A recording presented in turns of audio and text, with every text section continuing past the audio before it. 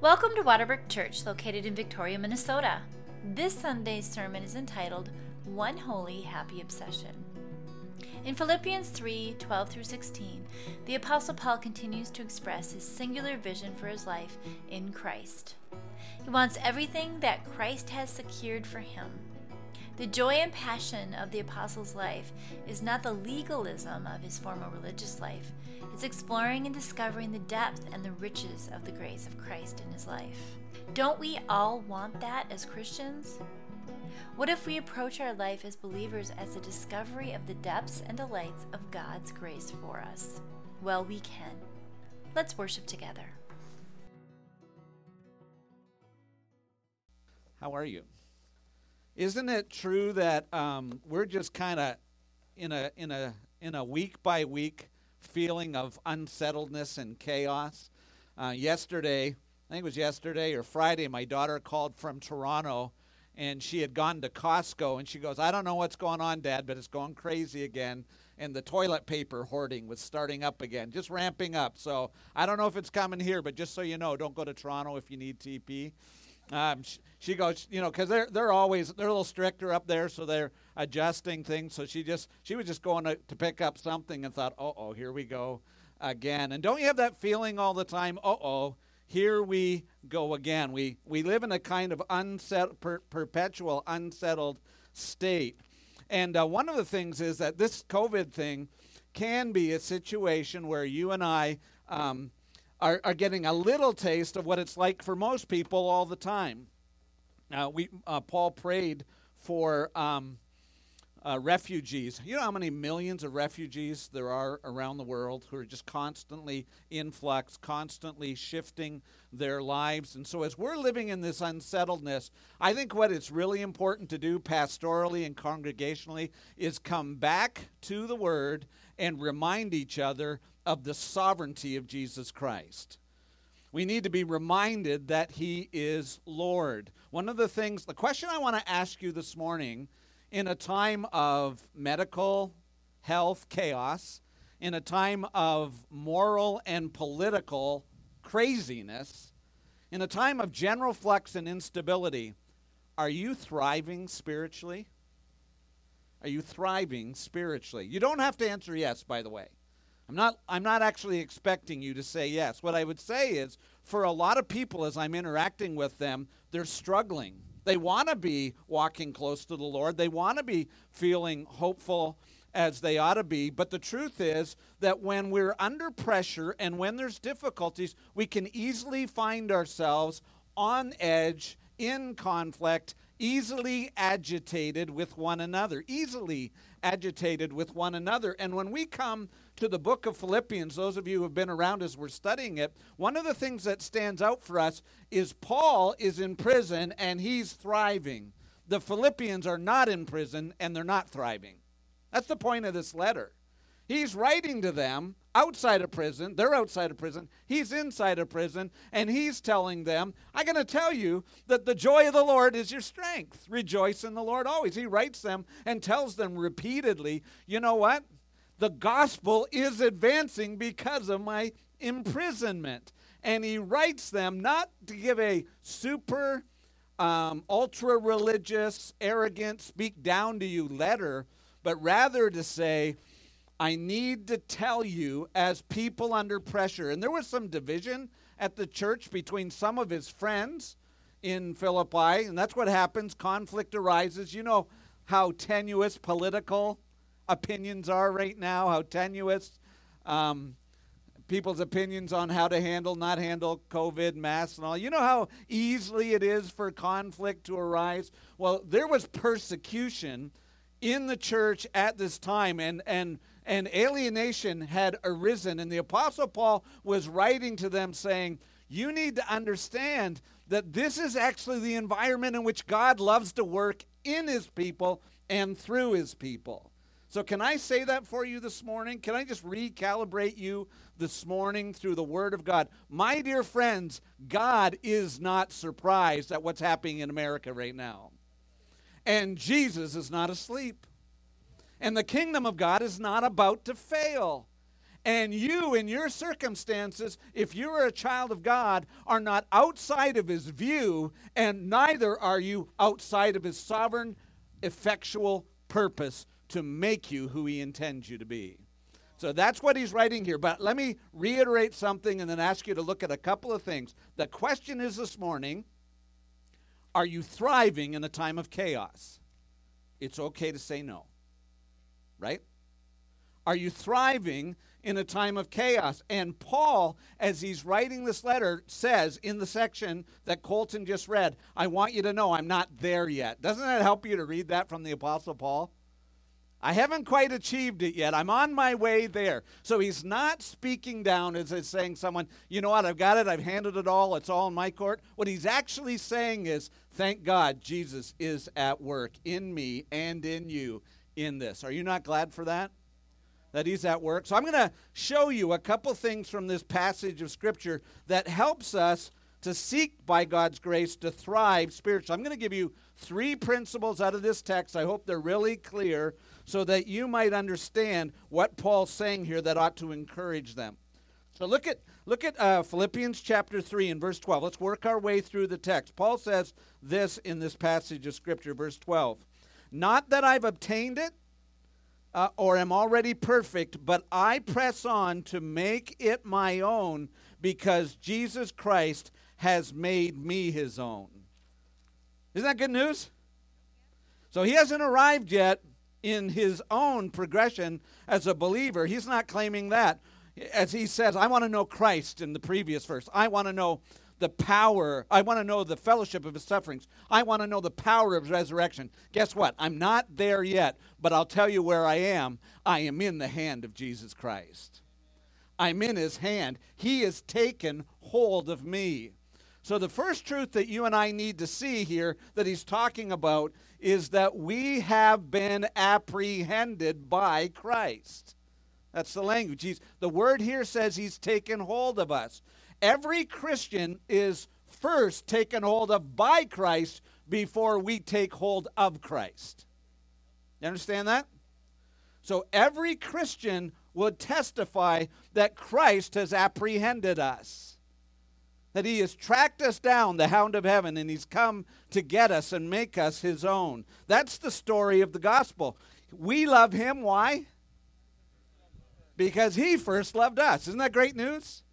And so as we're talking about making our way and thriving, whatever thriving means, I'm going to talk about that in a second, but thriving in a time of difficulty and chaos, what you and I need to see is it starts out with this, that the Christian life is not my attempt to earn the favor of Christ. If I am in Christ, I'm already in his favor. My Christian life is exploring the favor of Christ. Exploring the favor of Christ. That's what Paul's saying here. I press on to know, right? I press on to lay hold of. The word, Paul uses it in the Greek, repeats it, that I take hold of that for which Christ has taken hold of me. So I want you to think about what this means for Paul. Paul, as he's writing this letter, has in his mind, Christ has tracked me down. Do you remember the story of Paul? Right? Do you remember that? Was Paul looking for Jesus? Was Jesus looking for Paul? He was looking for him. And I hope some of you, when you hear Paul say that, it automatically takes you back to how you came to Christ. So I'm going to read to you my favorite guy, Spurgeon. You know, he's been dead for a long time, but he's a great preacher. He can find things in the text I can never find, but he's a really good. Anyway, I used to, when I was up in Canada, I would do Sunday evenings. I would take Spurgeon sermons and then rewrite them in modern language and preach them. And people would love to come and hear them rather than hear me. I said, okay, I'm going to do it tonight. I'd change it, and we'd hear these. But listen to what he says. At his conversion, Paul had been apprehended by his Lord. Take the word apprehend in the sense, that's what Spurgeon says, of arresting him. You ever been arrested? Okay, you don't have to raise your hand because I'm sure some of you have. The king sent no sheriff's officer to arrest him. The king came himself. Remember that? Paul on the road to Damascus? Saul, Saul, why are you persecuting Me. Who are you, Lord? It is Jesus you are persecuting. The king came. So the king sent no sheriff's officer to arrest him. He came himself, took him into divine custody, laid him by the heels for 3 days in the dark. So for 3 days, Paul was blind till Ananias came, sent by God, and then he let him out into glorious liberty. So I'll tell you something. Paul was deeply religious, but he was never free. He was always trying to earn the favor of God. Does that describe you at all? Have you lived your religious life trying to get into that place where I feel like I'm accepted by God? And it feels like somehow I'm trying to chase after Jesus and lay hold of Jesus. And that can click in when you're under times of turmoil right now. In times of turmoil and hardship, we can kind of get unsettled. We can be struggling relationally. And then we kick in the religious gear, hoping we could somehow adjust our standing with God so we can get the sun shining on us again. Doesn't that feel good? Those of you who are in the sun. We want the grace of God to flow, and we start to get in our minds the idea that the Christian life is me trying to get a hold of Jesus. Jesus, help me. Jesus, listen to me. Jesus, come and be merciful to me. What we need to understand is while we pray many of those prayers, the starting point is not me trying to get a hold of Jesus. It's me realizing Jesus has already got a hold of me. He's apprehended me in salvation. So that's the fact of apprehension. Every believer has been taken hold of by the hound of heaven. Hunted down. Just think about it. He chose us before the foundations of the world. He took on our humanity, was born in human flesh, entered in order to die our death, rose and ascended to heaven, and then sent the hound dog of the Holy Spirit to hunt us down. Aren't you glad the Holy Spirit comes after you? Aren't you glad that he doesn't let you go? Now, that's the fact for Paul, but it's also the force. Now, what I want you to see is that Paul knew that when Christ apprehended him, he didn't apprehend him. When Christ laid hold of him, he didn't lay hold of him just to hold him up by the scruff of his neck. He says, he laid hold of me for a purpose. I want to lay hold of that for which Christ laid hold of me. So Paul's got it clear in his mind that there was a reason why Christ rescued him. Does anybody remember what Paul said to Timothy? Why did Christ rescue Saul of Tarsus? He said, this is a trustworthy saying, deserving full acceptance. Christ Jesus came into the world to save who? Sinners. And Paul said, I am the chief. I'm the worst. He was probably the highest, most religiously devout man in his day in Israel in terms of his loyalty and his zeal. He just described all of that. And he said, if you took all of my religion and stacked it up, I was the worst of sinners. Why was I the worst of sinners? Because I was arrogant and self-righteous, and I didn't think I needed a Savior. And God saved me in my pride. In fact, he said, I was so zealous, I was a persecutor of the church. I was hunting people down. And God saved me to make it abundantly clear that God is patient towards sinners. And so what he did is he commissioned and he sent Paul out with this goal, with this calling, with this purpose. I'm going to use a word I want to use it carefully because it sounds like all the health and wealth preachers out there. But Paul knew that he had a God-given destiny in Jesus Christ. Is that okay to use that word? Right? I'm not talking about prosperity and health. In fact, it was prison. And when Ananias came to Paul in Acts chapter 9, sent by God to heal his eyes after his encounter with Jesus, after his conversion, Ananias was told by God, go to Saul of Tarsus, told him where to go in Damascus. He said, go to him because I must show him how much I must what?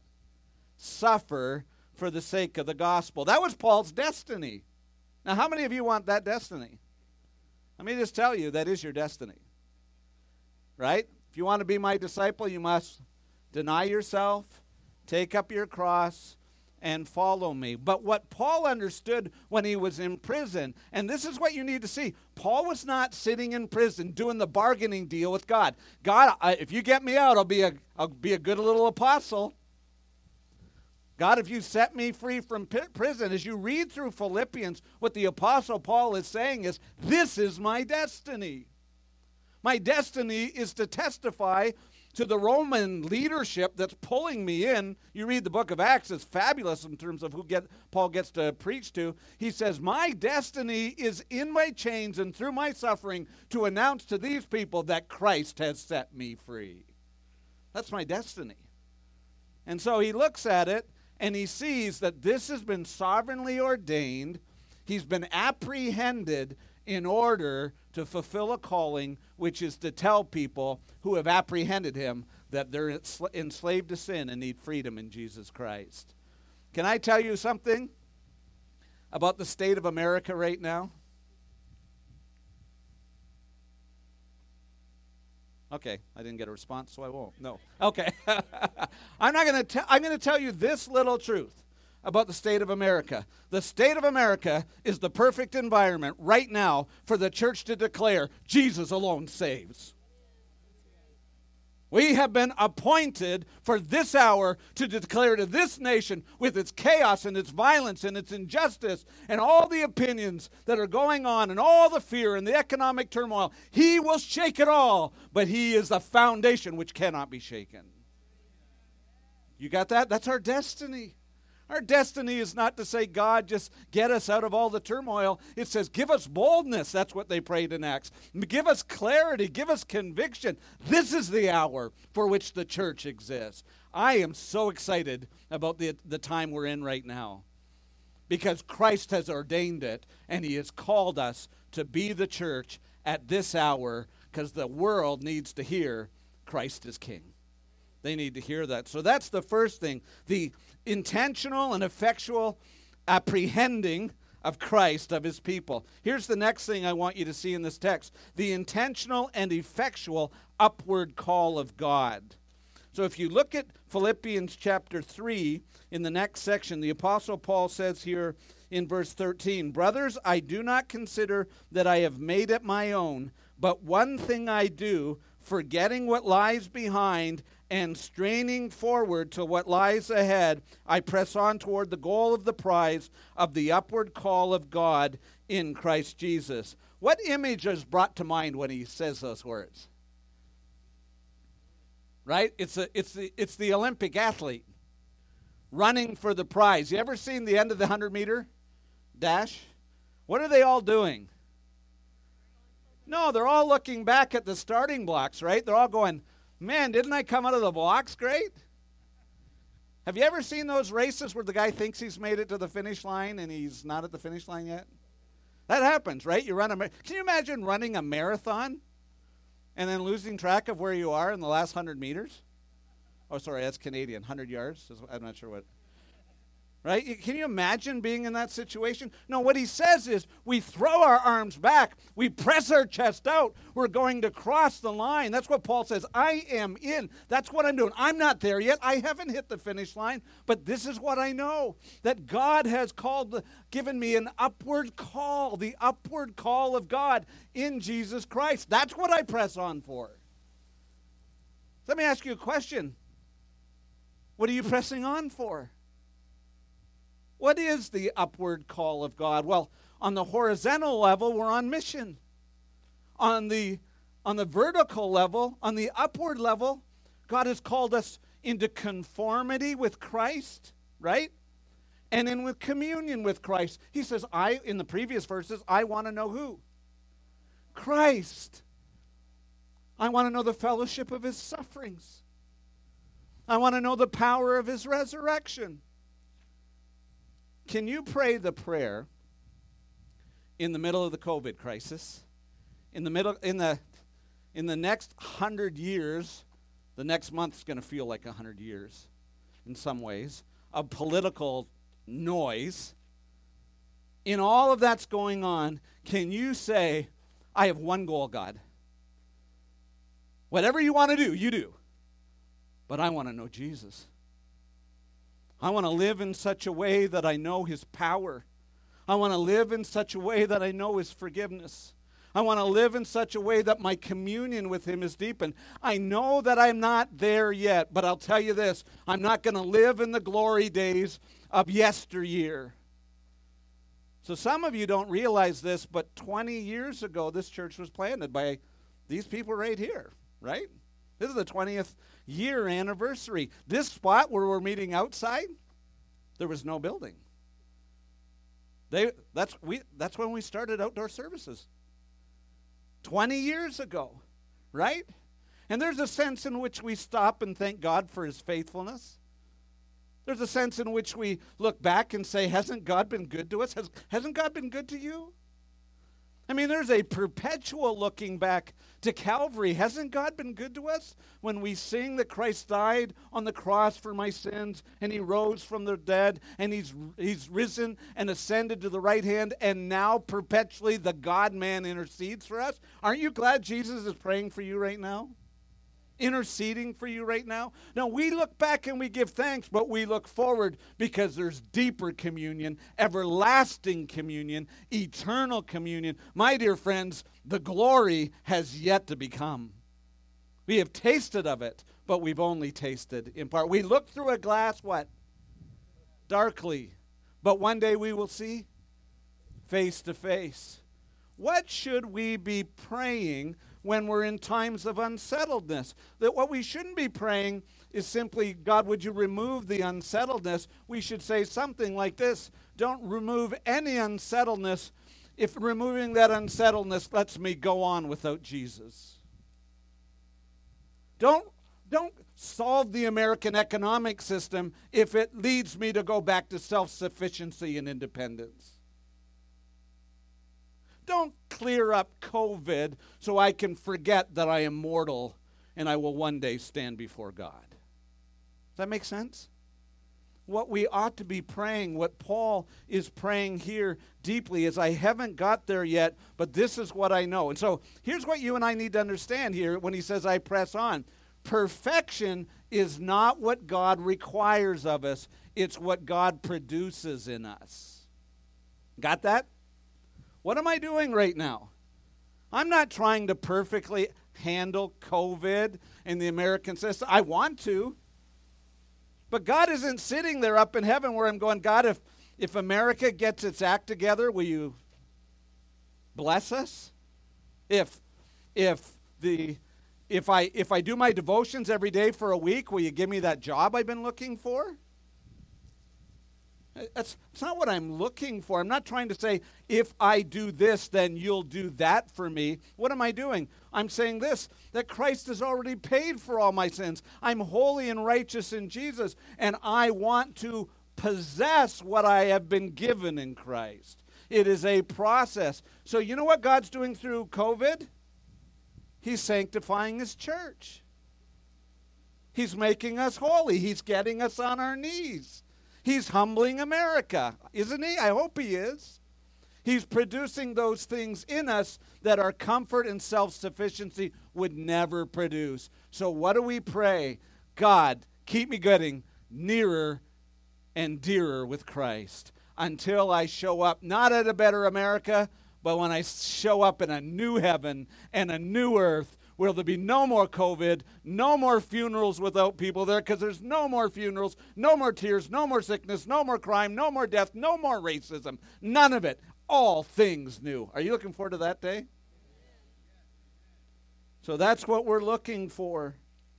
Now here's where I want you to look at this text at the very end. Go to Philippians 3, and let me show you what Paul says here. He says, let those of us who are mature think this way, and if in anything you think otherwise, God will reveal that also to you. Only let us hold true to what we have attained.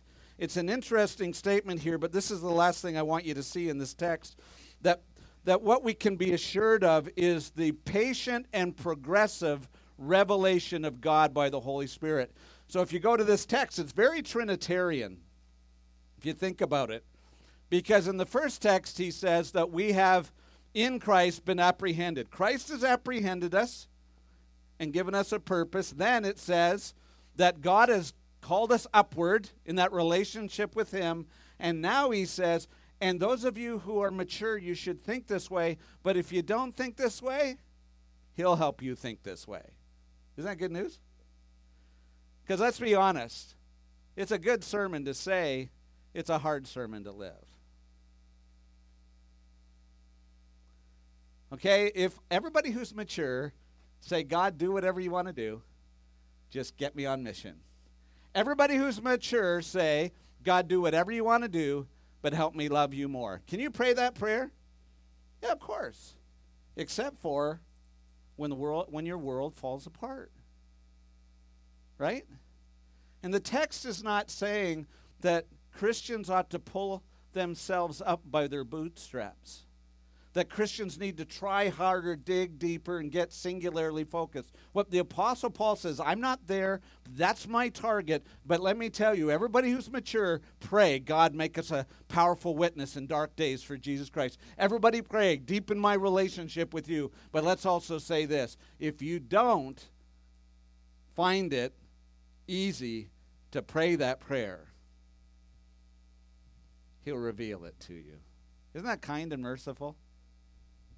What we're actually told is from beginning to end, the Holy Spirit's going to help you. God tracked you down and apprehended you in Christ.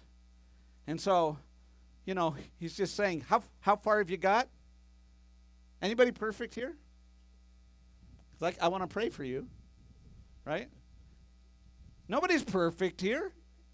Now, however far you are, he says, don't go backward. Don't go backward. And you know what? This is the danger. That's not a throwaway phrase. One of the things about COVID is that you could go backwards. You could forget what you already know. You could start thinking that your finances are your responsibility. Remember we prayed, give us this day our daily bread when we did the Lord's Prayer? We can forget that pretty easy, can't we? We can start going backwards and say, you know what? I am so angry with how unjust, sinful, and clueless the world is. Anybody sinned in their political thinking? Right? Have you ever found yourself, your attitude being a little off? Wives, can I talk to you about your husbands? Husbands, can I talk to you about your wives? Kids, can I talk to you about your parents? Parents, can I talk to you about, did school go the way you wanted it to go? Man, isn't it great the sun came out today? I did not think we would get this much sunshine. But you know what? When life doesn't go the way you want it to go, and you feel like you could go backwards, what he says is fall on your face, seek the Lord. He will help you. You might not be able to say everything that was said in this text by Paul, but God will show you in time. He will reveal to you that nothing ever was out of his hand. Nothing ever was out of his hand. So I'm going to read to you from a blog I read this week. Where's Melissa? Is Melissa around here? Are you hiding, Melissa? I thought I saw you earlier. She's going to hide on me. So Melissa Weiss has a blog. And the beauty of her blog that she wrote this week was the title of her blog this week was, It's Okay Not to Be Okay. It's okay not to be okay. So I'm going to read you the last part of her blog, and then you can talk to her, or I can direct you later. But she says, when we feel like we're failing, we almost always want to try to fix it ourselves. We try to do better. We try to practice religion and follow the rules to make ourselves feel okay and to feel good, but we're never good enough. But Jesus, she says, capital letters, exclamation point, Jesus is enough.